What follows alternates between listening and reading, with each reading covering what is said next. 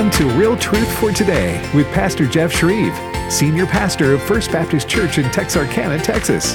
Now, here's Pastor Jeff. Well, good Friday morning to you. I hope everything is going well. Pastor Jeff Shreve here, the pastor of First Baptist Church in Texarkana, Texas, and the founder of From His Heart Ministries. You can listen to From His Heart every weeknight at 6 p.m. Central Time right here on American Family Radio. Well, one of the scripture passages we refer to time and time again is found in 2 Timothy chapter 4. It's Paul's last chapter. 2 Timothy is his last letter that he wrote before he was martyred for his faith, and he told his young child in the ministry, that's what he called Timothy, my son in the ministry, I solemnly charge you in the presence of God and of Christ Jesus, who is to judge the living and the dead, and by his appearing in his kingdom, preach the word.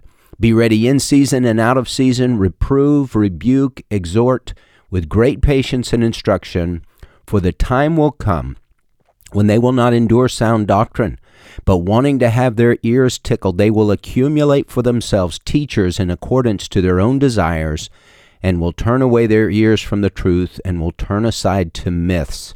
But you, be sober in all things, endure hardship, do the work of an evangelist, fulfill your ministry. Well, it's a great pleasure for me to welcome to the program a dear friend, Dr. Chuck Kelley. He is President Emeritus of New Orleans Baptist Theological Seminary, Distinguished Research Professor of Evangelism, and the husband, as it says on his website, the husband of beautiful Rhonda. Dr. Chuck, welcome to the program. Thank you, Pastor Jeff. Delighted to be here. Okay, well, first things first. Tell us about Rhonda's health situation. Well, it's not good. Rhonda is in hospice care for her cancer and is nearing the end of her journey. We're grateful for all of those who've been praying for her. God's been very gracious. He's given us a great peace. We're just at that point of ready for her to have her home going. I'm so sorry, Chuck. Rhonda is a beautiful person inside and out, and she was on our program, gosh, it was probably, Chuck, a year ago maybe, something like that, where she talked about her dad? All right. Yep. Yes, she really enjoyed that too. Well, she was such a wonderful guest, and her dad was the chaplain of Bourbon Street, Bob Harrington, and very interesting story. If you go back on the AFR website, you can archives, you can listen to that. Well, Dr. Chuck, I wanted to talk to you. I know you've done extensive research on what's going on in the Southern Baptist Convention. You have a great heart for the Southern Baptist Convention. You've been Southern Baptist, I think I heard that right, your whole life. And I started going I started going to First Baptist Church of Beaumont, Texas 9 months before I took my first breath. So I have been Southern Baptist all of my life and proud of it. So when did you come to know Christ in a real way in your life, Chuck? I came to know Christ and was baptized when I was about the age of 10 there at First Baptist Church of Beaumont, Texas, and have been walking with the Lord. I've never known anything about life without Christ in my mind. As a teenager, I had a very profound renewal experience and really understood it meant giving him absolutely everything in my life. Happened while I was on a family vacation. Had a hotel room to myself for the very first time in Duluth, Minnesota, as we were getting ready to return home after a fishing trip. And during that night, Jesus came to me and just said, okay, buddy, it's everything. And I got down on my knees by my bed. I said, Lord, all that I am, I give to you. And it's been staying in step with him ever since, much to my delight and benefit and blessing. Okay, Dr. Chuck, let me ask you this, because I know you're an evangelist at heart, and that's your motivational gift from the Lord. In evangelism today, it seems like we have shifted in the Southern Baptist Convention and just in Christendom in general. We so want to see people saved that we don't really talk about repentance, and that doesn't seem to be in the equation, and the conviction of sin seems to take a back seat to just believe on Jesus. What have you seen over the years with that? Well, I think that's a fair statement. we are just light years away from where we have typically been. And yes, repentance is an absolutely essential component of salvation when we turn away from life on our terms and turn to life on the terms of Jesus.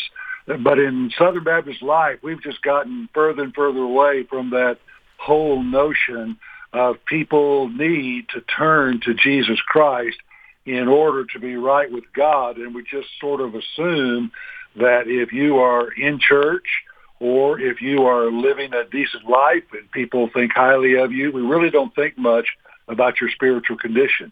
Lostness is something that happens to people overseas, or lostness is something that happens when people are living really wild and rebellious lives. But absolutely every one of us must come to the recognition that we are living life on our own terms. We are wrapped up in sin. We are on the road to hell until we come to the point of recognizing God and God alone must save us. We cannot do anything to change our spiritual condition, but Jesus can. And we make that about face, turning away from life on my terms and turning to Jesus. And that's when salvation happens, when we turn away from life on our terms and turn to Christ and Christ alone. He becomes our Lord and our Savior.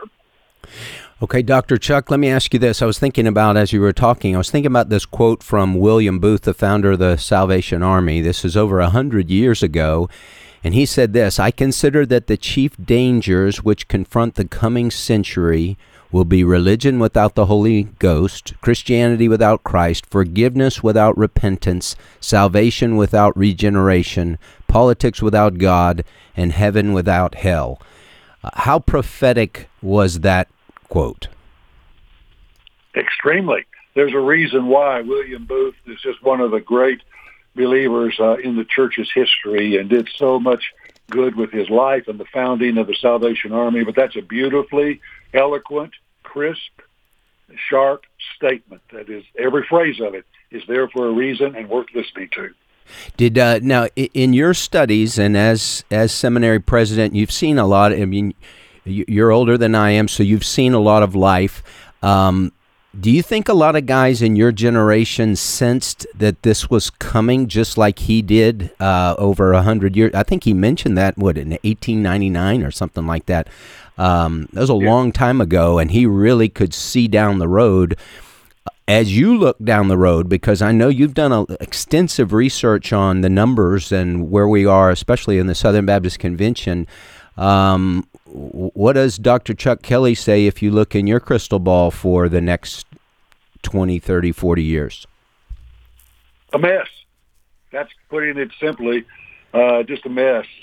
And I think that we as a convention have kind of lost our way. I've been thinking recently, a blast from the past from English literature, a poem by William Butler Yeats called The Second Coming.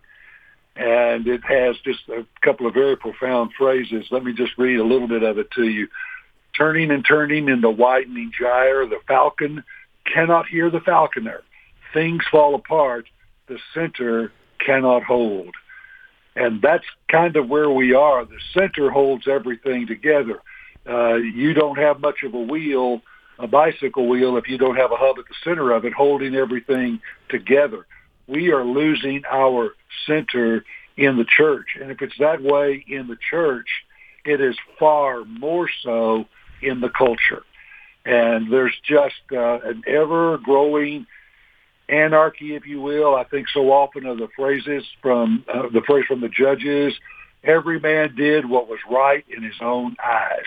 Mm-hmm. And that's kind of where we're getting to as a nation and even in the church. And it's very concerning. It sounds an awful lot like we're approaching the final days. Yeah, it really does to me, too. Okay, on your website, Dr. Kelley, which is Dr. Chuck Kelley, KELLEY.com, you have this quote: "The problem in the Southern Baptist Convention is not more of us don't witness to our neighbors, but more of us don't look like Jesus." Now, we talk on this program a lot, and I talk to our church about two words. We've just kind of boiled it down to two words to make it simple. The job of a Christian is to shine for Christ. That's the way you live, and share. Open your mouth and share, like the Gadarene demoniac. Go and tell all what great things the Lord has done for you and how he had mercy on you. And so in that quote, you would say the bigger problem in the shine and share is not the share, but the shine? Yes, and it's actually both of them, but you cannot share effectively without the shine. And the shine alone is not enough because you're not explaining why you are the way you are. It takes both of those. When I was growing up in the 50s and 60s, people told jokes about Baptists. We were so distinctly different than the people around us, people noticed. And so to be a Baptist meant you had a reputation about the way that you live. I haven't heard a Baptist joke in a long time. People don't talk about us very much because we blend in with the culture around us. Mm-hmm. And we do the same things our neighbors do, and we laugh at the same jokes, and we often go to the same movies, watch the same TV. And there's just not that much distinctive about our lives for many of us. And when there's nothing distinctive about our lives, there's not much power in our witness, and there's not as many opportunities to witness. Dr. Chuck, in your years as active president of New Orleans Baptist Theological Seminary, did you see year to year how things were starting to move in a bad direction, just with maybe the mindset of the student coming in as opposed to what it was 10, 15, 20 years before that? Well, there was very clear movement, and it's interesting to think about it. Pastor, you might be curious to know, during my last few years as seminary president, there were fewer and fewer guys who were interested in being pastors. They were afraid of it because it's so hard, and and the church might want to run you off or something like that.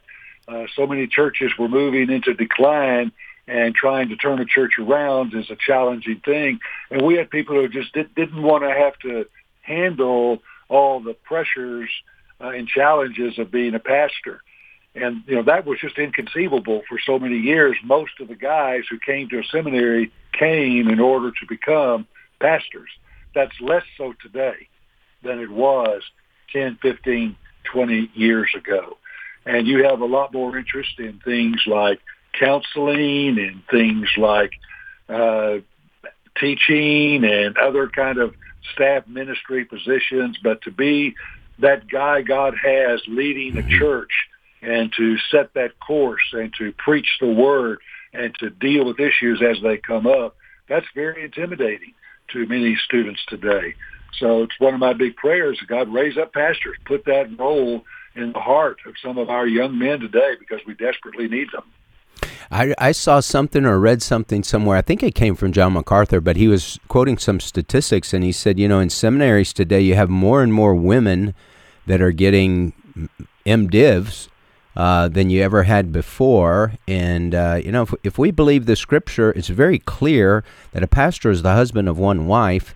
It's not a woman. I know this is a big issue now in the Southern Baptist Convention. We have the Mike Law Amendment before us at this convention coming up in June. We just got a minute before the break, but what's your take on that? Well, you have more women wanting to do the MDiv program, but it's not to become a pastor. There are very few women yet in my experience in Southern Baptist life that want to be the senior pastor of a church. That is still very uncommon in Southern Baptist life. They are wanting the theological training. They are wanting the biblical training for whatever God is calling them to do. They're not trying to become the pastor of a church. And we just live in a day when we really do need the guys to step up, to assume the role that God has called them to assume, not be afraid of the difficult task, of the real challenging issues in front of us. We need a day for men to step up and serve Christ, whatever the cost may be. They think about that as a missionary. Amen. Yes, it's got to be heroic if you're going to be a missionary. They don't think about that. We're talking to Dr. Chuck Kelley. You're listening to Real Truth for Today. Pastor Jeff Shreve here. We'll be right back after the break. Are now confirmed dead in this latest violent attack. Abortion continues to be a hot-button issue. Man, it seems like the news gets worse every day. I can't even watch it. There's just nothing but bad news. You want some good news? Jesus loves you. Yeah, right. What does that mean? It means Jesus, who was actually God in human form, suffered and died to pay the penalty for sinners like you and me. He took the blame for all the sin in the world and then suffered and died so that we wouldn't have to be punished. So what? I'm not a sinner. Actually, we're all sinners. But God says if we believe in our heart and confess with our mouth that Jesus is Lord, we'll be saved. That sounds like good news. Is it true? Here, let me show you in the Bible. Share the good news today. A reminder from American Family Radio. The world around us is constantly challenging the way we think. That's why we need a constant source of information that's based on the unchanging Word of God. I'm Jeff Chambly, and I invite you to join me for The Stand Radio, a weekly program that highlights the latest trends in culture, faith, and family. You'll hear insightful interviews with a biblical worldview application. The Stand Radio, Saturdays at 4 p.m. and Sundays at 8 p.m. Central on American Family Radio.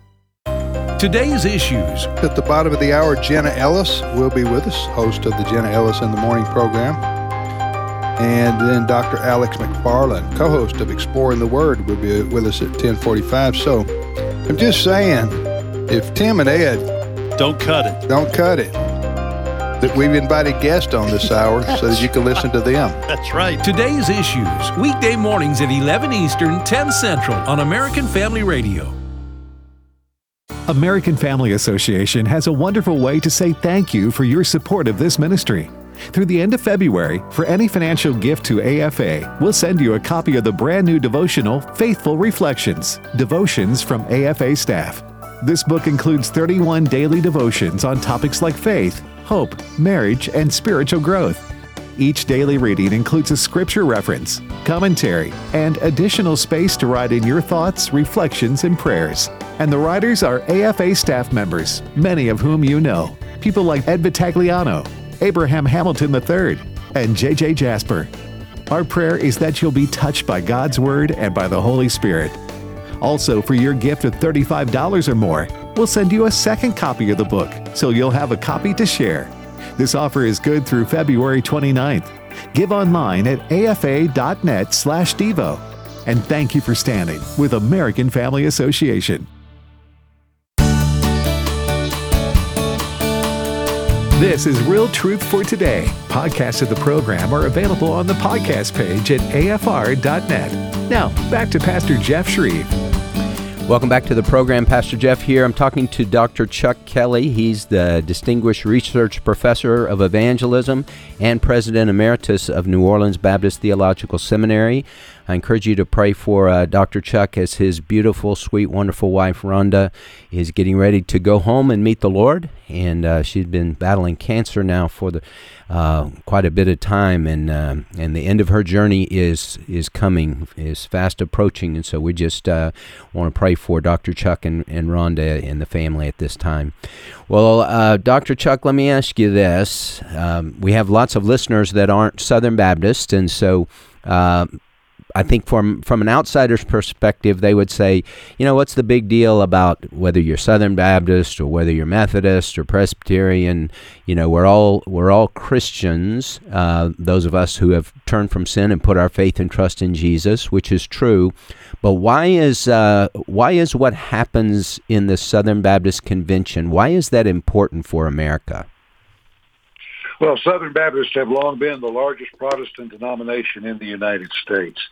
And as such, they have had a lot of influence and a lot of impact affecting not only the work that our churches are doing, but the work of other people. Let me put it in a little different context. I had a friend who did not like big churches, and he thought churches ought to be smaller, and he just did not like the whole idea of real big churches. And lo and behold, God called him to a church in Houston, Texas, well, Houston's got more mega churches per square inch than just about anything else in the country. And he had been there a couple of years. I was passing through town and spent the night with him, and I said, so here you are in the center of big church land. Has your opinion changed or altered in any way about big churches? He said, it's absolutely changed. He said, what I've come to realize is that the big churches are able to do things on a scale that gets the attention of the whole culture, that gets the attention of the whole city, that people notice and will talk about. But a lot of people don't want to be a part of a big church. And every year, two or three of the really big churches do their really fancy Christmas pageants in the month of December. In January, I'm getting new members. I'm getting people coming to our church to become Christians or to join our church, be part of it, because God touched their life in those big things, but they found their home in our smaller church. So in the same way, Southern Baptists add a momentum and a weight to the witness to the gospel because of their size and scale and way of doing things that all Christian groups can benefit from because of our common association of the gospel. So I think that's why what happens to Southern Baptists is a matter of interest and concern for people who are never going to be Southern Baptists.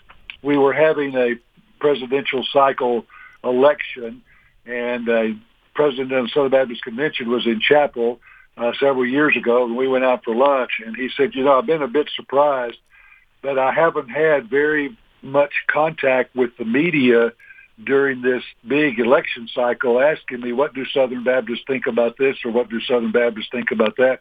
I thought I would have more contacts from the national media. And I said, well, Pastor, I hate to break this to you. Do you really want to know why you haven't had many contacts from the media? He said, yeah, I'm very curious. It was a surprise to me. I said, they don't care. And I said, we're the smaller Baptist convention. That's what SBC stands for, not just Southern Baptist Convention. And they don't care as much because we are fading. That's why. Very vivid example, every convention I've gone to for years has had protesters of various sorts picketing outside the convention hall.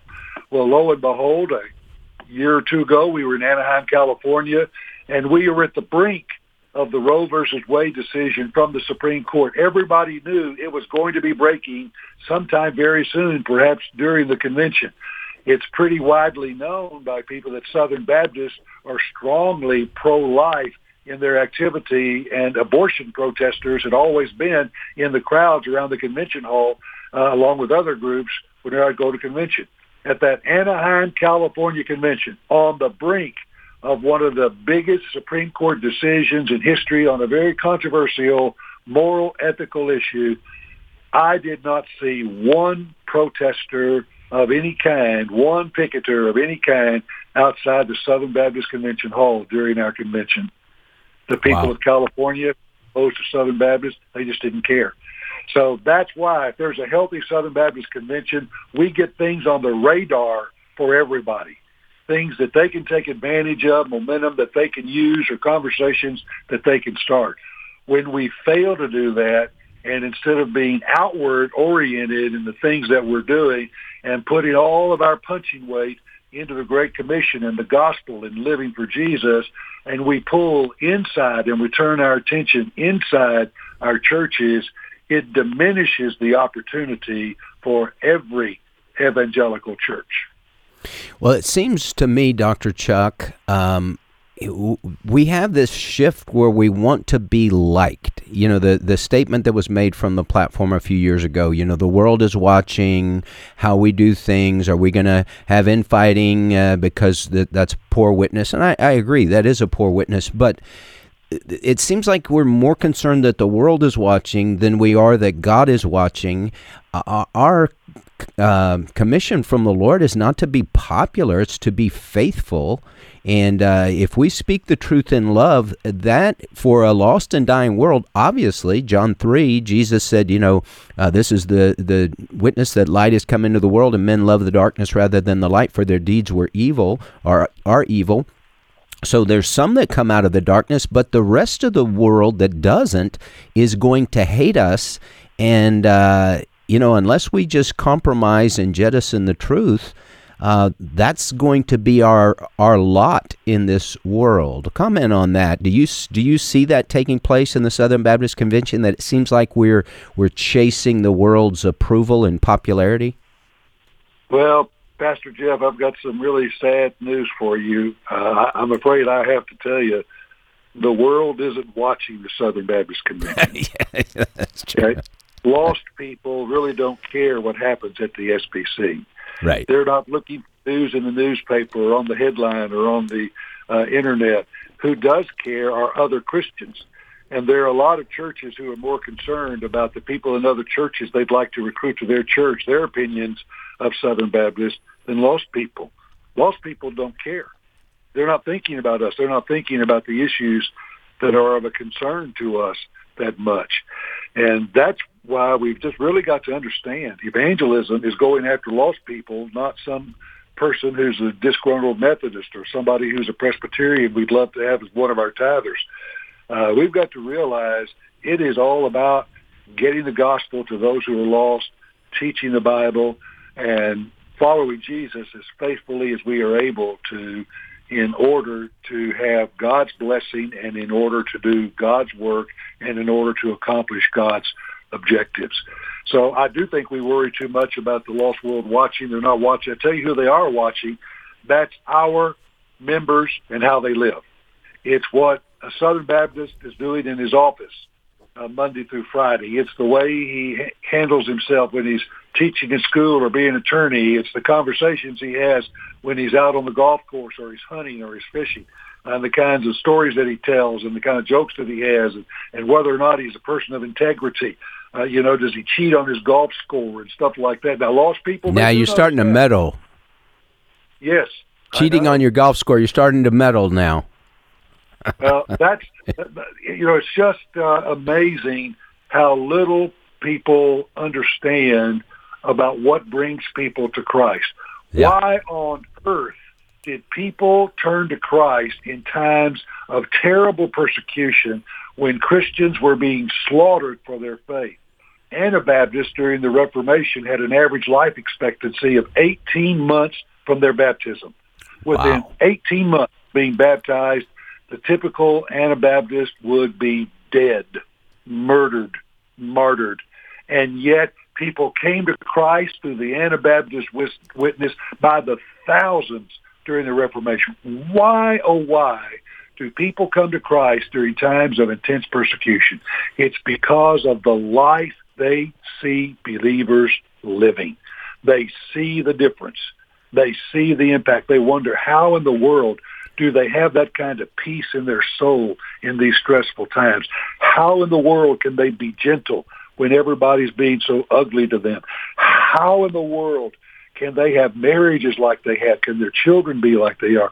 How do you get that? That's what brings people to Christ. So he goes back to that, letting the light shine and speaking what the light's all about. That combination of living and speaking that is so critical. You take out one, you greatly diminish the impact of the other. Okay, Dr. Chuck, for those that aren't familiar with the Anabaptists, can you give a brief little history and why they were so persecuted as opposed to other groups? The Anabaptists came out of the Reformation. It started with a group of young men, 5 young men, who were students of one of the major reformers, a man by the name of Ulrich Zwingli, a Swiss man, and he was teaching these guys the Greek New Testament in Zurich. And as he taught them the Greek New Testament, these 5 guys, very sharp, they say, well, Professor, you left something out. That word you're using as baptism in the Greek language, that means immerse. And baptism is by immersion, not by sprinkling. It's for believers only. That's the only people the New Testament talked about being baptized were believers. Well, that was a bridge too far for Zwingli and for the other reformers. They did not want to acknowledge that New Testament word translated baptism is just transliterated. It's the letters of the word, not a translation. The word did mean immerse. So Anabaptist means baptize again. And these guys, when they came to faith in Christ, said, now we need to be baptized. We were sprinkled as infants. had no clue what we were doing, meant nothing to us. We were just infants. Now we're giving our lives to Christ. We want to show the life, death, and burial of Christ and his resurrection through the act of baptism. We want to publicly indicate we are followers of Christ. And that set them at war with the reformers, who absolutely despised that. And there was actually a conference at one point when the Catholics and the reformers agreed that they would both persecute the Anabaptists, which is why that persecution, because it came from both sides, was so brutal. Both the Catholics and the reformers were killing the Anabaptists. And you can go to Zurich, Switzerland today, and there's a place by the river that runs through town that has a marker. This is where they drowned the Anabaptist in Zurich, which was a Reformation city. And I have visited a cave in the woods and up on top of a hill outside of Zurich, a very remote location. I climbed all the way up there, and in that cave, out from town, is where the Anabaptists would gather to worship, because they could sing and they could pray and preach, and people wouldn't know they were doing it. They could be safe when they worshiped in that cave. I've been in that cave myself and seen it. So these were people who knew the price of following Jesus and determined that price was worth paying. They lived short lives after their baptism, most of them. And it was a brutal existence. But boy, people came to Jesus because of the power of their life and the power of their testimony. So, Dr. Chuck, that seems to be a pretty easy thing to defend in Scripture, that baptizo means to immerse. Why was that such a lightning rod issue? It was too radical. And the reformers all thought that was a bridge too far, that's getting people upset about something. It's more important to get them in the Bible. It's more important to get them to turn to Christ in faith, and helping them really understand the meaning of baptism was a third-level issue, I suppose you could call it, for them. It was not worth the fight. So let's don't even talk about that. Let's just talk about the Word. God's Word is God's Word for everyone. Let's get the Bible in people's language. Let's call people to salvation. In Christ, salvation is not by works. It is not by joining a church. You have to turn to Christ in repentance and in faith.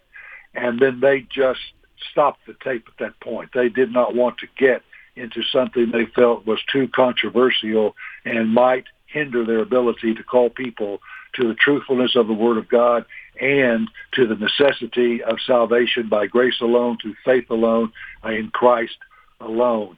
The Anabaptists said, well, yeah, we're going to call people to God's Word. We're going to call people to salvation by grace alone, through faith alone, in Christ alone.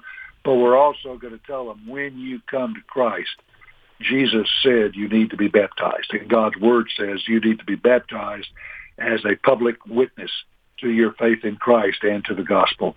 So the Anabaptists took on the controversy the reformers were afraid to take on. They couldn't deny what the word meant. I mean, it's right there. And I have visited churches in the ancient world, and you go to ancient churches in the first 200 or 300 years of the church, they all have immersionist baptistries. It's the most amazing thing. Augustine's church in North Africa, I stood in the baptistry at the entrance to Augustine's church, and he did practice baptism by immersion. I saw it myself. And then it changed, and I was actually in the youngest of the ancient churches I saw on that trip across North Africa had an immersionist baptistry, and in the center of it, they had put a pillar with a font for baptism by sprinkling. And you could see with those two things in the same place where it changed.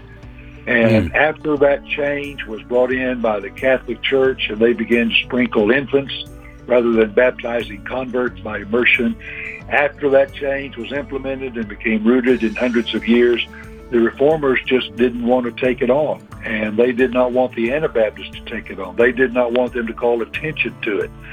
That's why they used Anabaptists to ridicule them. Baptize again is what it means. And they persecuted them and were willing to torture and kill them because of their call to follow the Lord's example in baptism. Well, we're talking to Dr. Chuck Kelley. You're listening to Real Truth for Today. Pastor Jeff Shreve here. We'll be right back.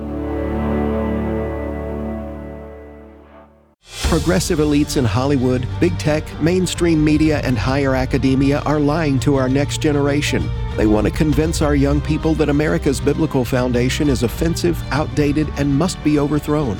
Your gift today will unleash AFA action to share the timeless truth of why protecting the biblical family is essential to the survival of the American Republic.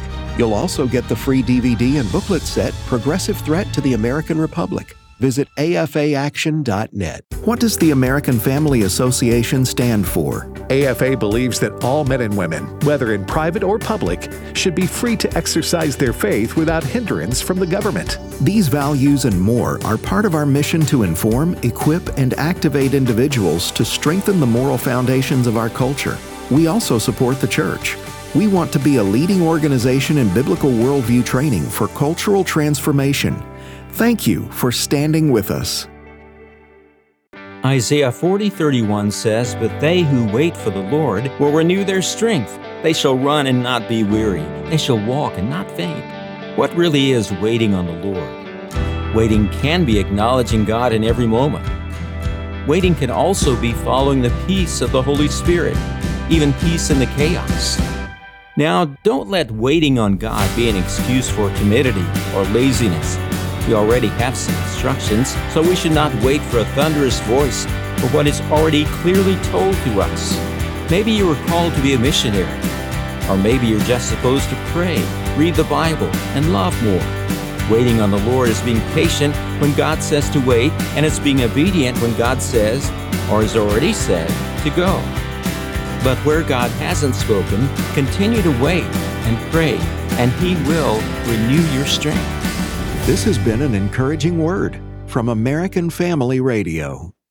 The words you are about to hear are taken from letters sent in by members of the Trinity Debt Management Program. Dear Trinity, today I'm making my final credit card payment. Before I came to you, I was in a constant state of anxiety and panic, but now there is hope for my family's financial future. Working with Trinity made me understand that I'm not alone. You really do help people. Your kindness will never be forgotten. Without Trinity support, I would not have achieved my lifelong goal of becoming debt-free. We saved a lot on interest and penalties, of course, but the reward was the gift of human kindness. Trinity has carried me through a very difficult time in my life. You're amazing. I used to feel so anxious and hopeless. Now I feel grace and peace. God bless Trinity as you continue to help others become debt-free. If credit card debt has you down, call Trinity at 1-800-788-1813. That's 1-800-788-1813.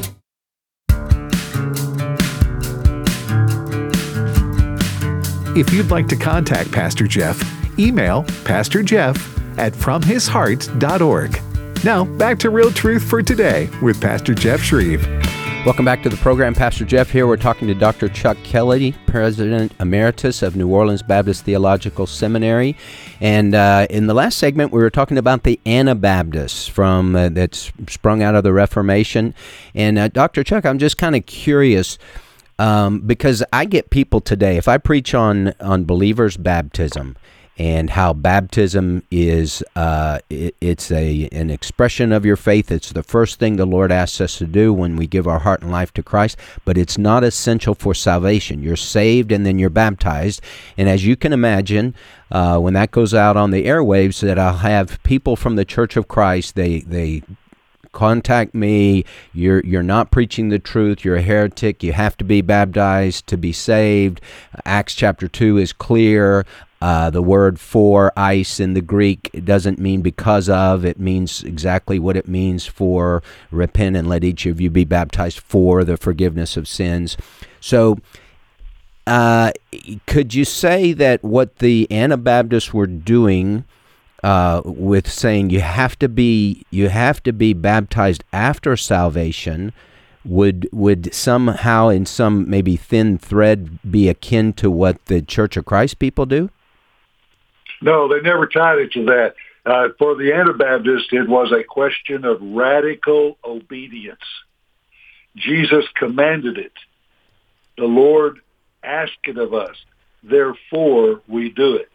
And they would have, no, they never, ever hinted that baptism was what made the salvation fully effective. Baptism was a step in the salvific process, but it was a radical obedience.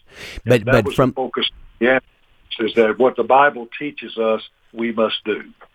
But I could see from the standpoint, I guess what's shocking to me is why you would have Reformed Christians that would think they need to kill other Christians. They believe on the Lord Jesus the same. They have a difference of opinion about baptism, which just like, John MacArthur and R.C. Sproul were good buddies, but they had a big difference of opinion on baptism. But that's not a fellowship breaker. How would you interact with that? Well, because you're in a completely different environment. There is nothing but the Catholic Church. There's nothing but the Catholic Church. And the Reformers, remember, they were called Reformers, not Transformers. And at first they thought they could just reform the Catholic Church. And then they finally realized, okay, they had to create something different, but they were forced into that. That was not their goal. Same with John Wesley in the 18th century. John Wesley did not want to break away from the Church of England. He did not start out to do that. He was forced into it by the persecution of the Church of England against him and against his followers until they finally started something different. So you're in this overwhelmingly Catholic Church. Right now, most Christians know Christians in other faith families than their own. And you know that they have some different practices. Mm-hmm. There was no different in that day. There was no different. There was this one thing, and it was very deeply rooted in the psyche, in the expectations, and in the experience of people.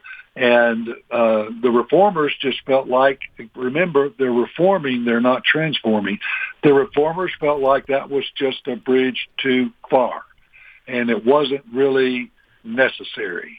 And for their reasons, they just chose not to do it. I mean, and Zwingli participated in the hunting down and killing of his students. As a teacher myself, I have students that I taught that did not agree with me, or I did not agree with them, but the thought that I would hunt down and kill them because they disagreed with me, that's just such a ludicrous thought. I cannot even conceive that. But that's how deep a question this was. For the Anabaptists, it was a matter of radical obedience, that this was the command of Christ. Jesus himself, John said to Jesus, you don't need to be baptized. Why don't you baptize me? Jesus insisted on being baptized himself. And the meaning of the text is clear there about immersion and why it's immersion and portraying the death, burial, and resurrection of Jesus and all these things. So it meant something to the Anabaptists that it did not mean to the Reformers, and they didn't have anything else to judge it against, and they were reluctantly being dragged into creating a separated church from the Catholic Church. It was not their goal. It was not their intent. It was not what they thought they would be doing. But they were just gradually forced into it. And they felt that the Anabaptists were just too radical in their obedience. All right, let me shift gears on you a little bit, Dr. Chuck. This idea, you hear this in some large churches especially. Our church exists for those who are not a part of it. And once you become a Christian, this church is no longer for you. Now you're in the Lord's army, and everything is evangelism. Everything we do is evangelism. I know Elevation Church, Stephen Furtick, who is a well-known preacher in North Carolina, that they say that. I've heard, I think Rick Warren's church was kind of like that. What do you say about that? Obviously, evangelism is super important, but is that the reason that we come together on Sunday morning? You're talking about trying to divide something that cannot be divided. You're talking about trying to separate something that cannot be separated. So let's go back to the Great Commission. that Jesus gave us the command to go into all the world and make disciples of all nations, baptizing them and teaching them.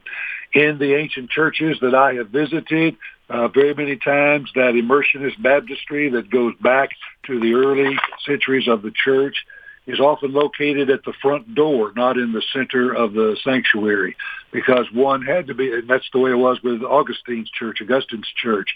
You were baptized as a believer first, and then you came into the church to be taught and discipled.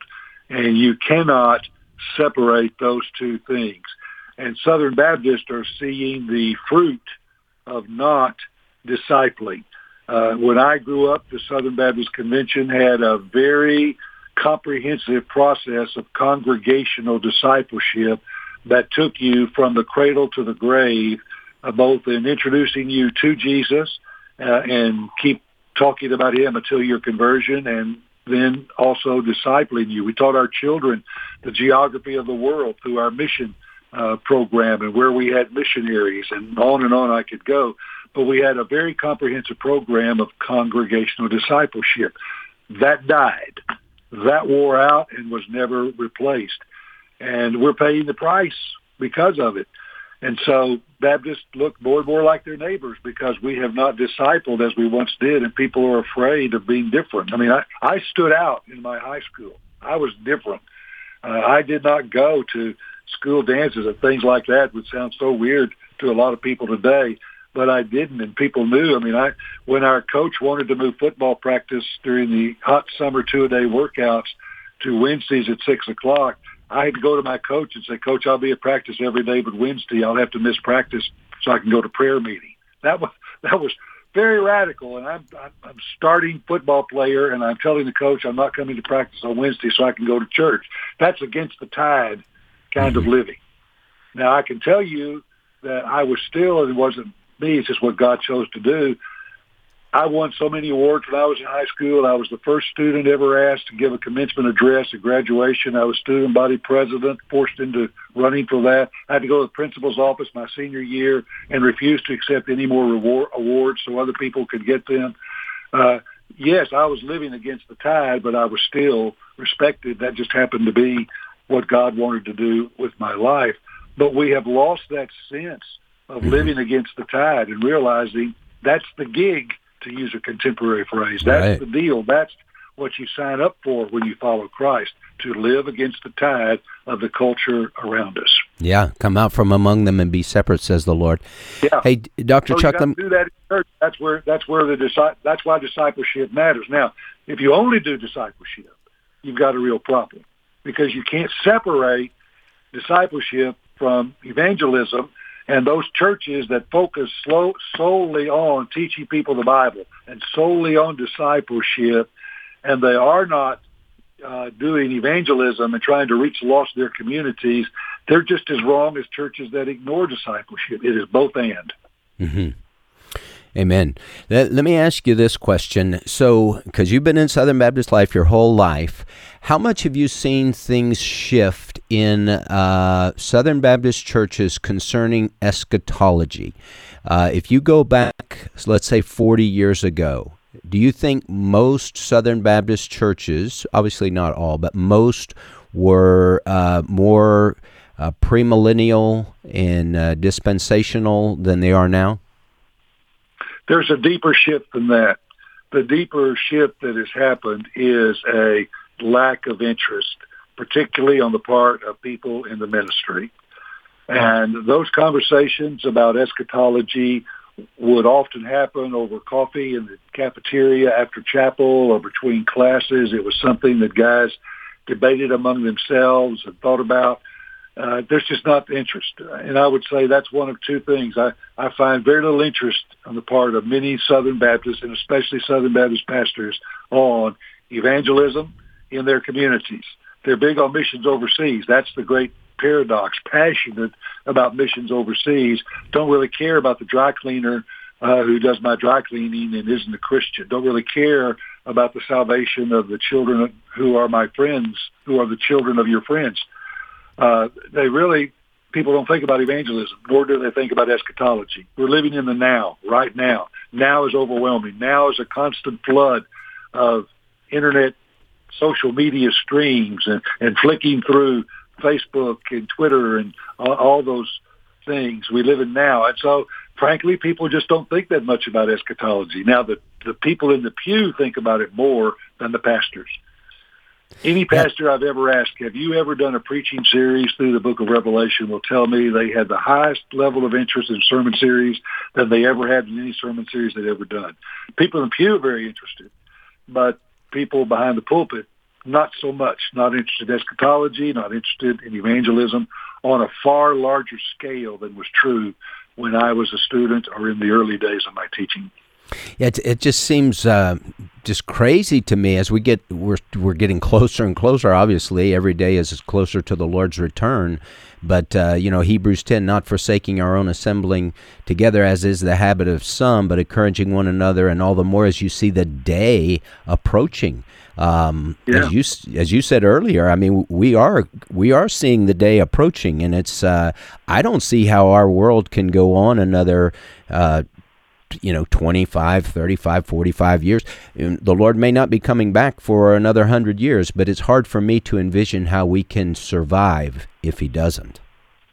Well, this is why the people in the pews who read their Bibles are very interested in this. And you take one thing in Bible prophecy that sounded so weird and strange, that there was going to be this great battle called Armageddon on the plains of Israel that was going to involve huge armies from several different nations of the world. And that seemed so far-fetched. Yet here we are right now today. After the massacre in Israel, October 7th, the entire world is on a hair trigger. And it is easy to imagine a great battle with multiple nations taking place in the land of Israel right now today. As a matter of fact, it's the only place you can imagine a battle like that. Would a battle like that happen in South America? No. Central America? No. Asia? No. Europe? No. Israel is the only place where a battle like that could be envisioned with little difficulty by people today because of the extreme tensions that are present right now. That's why the people in the pews really want their pastors to teach them what the Bible says about the end times. And, you asked, the original question was there a greater preponderance of premillennialism in the past in Southern Baptist life? Yes, there was. And there's not as many people who are premillennial as there used to be in Baptist life, in part, I suspect, due to the growing influence of Reformed theology in Southern Baptist life. But the bigger issue to me is guys are not thinking about it very carefully or very much, and they're not preaching about it. And guys are not thinking about evangelism, and they're not preaching about evangelism very much. And when you think you are being evangelistic because you take a mission trip to Asia or you take a mission trip to South America, that is only a part of the question. You cannot be more interested in taking the gospel elsewhere than you are in taking the gospel across the street or to your neighborhood, because those neighbors are just as lost as the people who never heard Jesus. Amen. Well, Dr. Chuck, thank you so much for being my guest. The website to go to is Dr. Chuck Kelley, KELLEY.com, and you can find out more about his writings and things like that. So, Dr. Chuck, always a pleasure praying for Rhonda and praying for you guys in this very, very difficult time. And thank you for coming on today. Thank you, Pastor Jeff. God bless. God bless. Well, thanks for listening to Real Truth for today. And just as Dr. Chuck Kelley was saying, we need to shine, we need to share, we need to live out the Christian life and open our mouths and tell our friends, our neighbors, our loved ones about Jesus, who is mighty to save. So do that today, this weekend. I'll be with you again on Monday. God bless. The views and opinions expressed in this broadcast may not necessarily reflect those of the American Family Association or American Family Radio.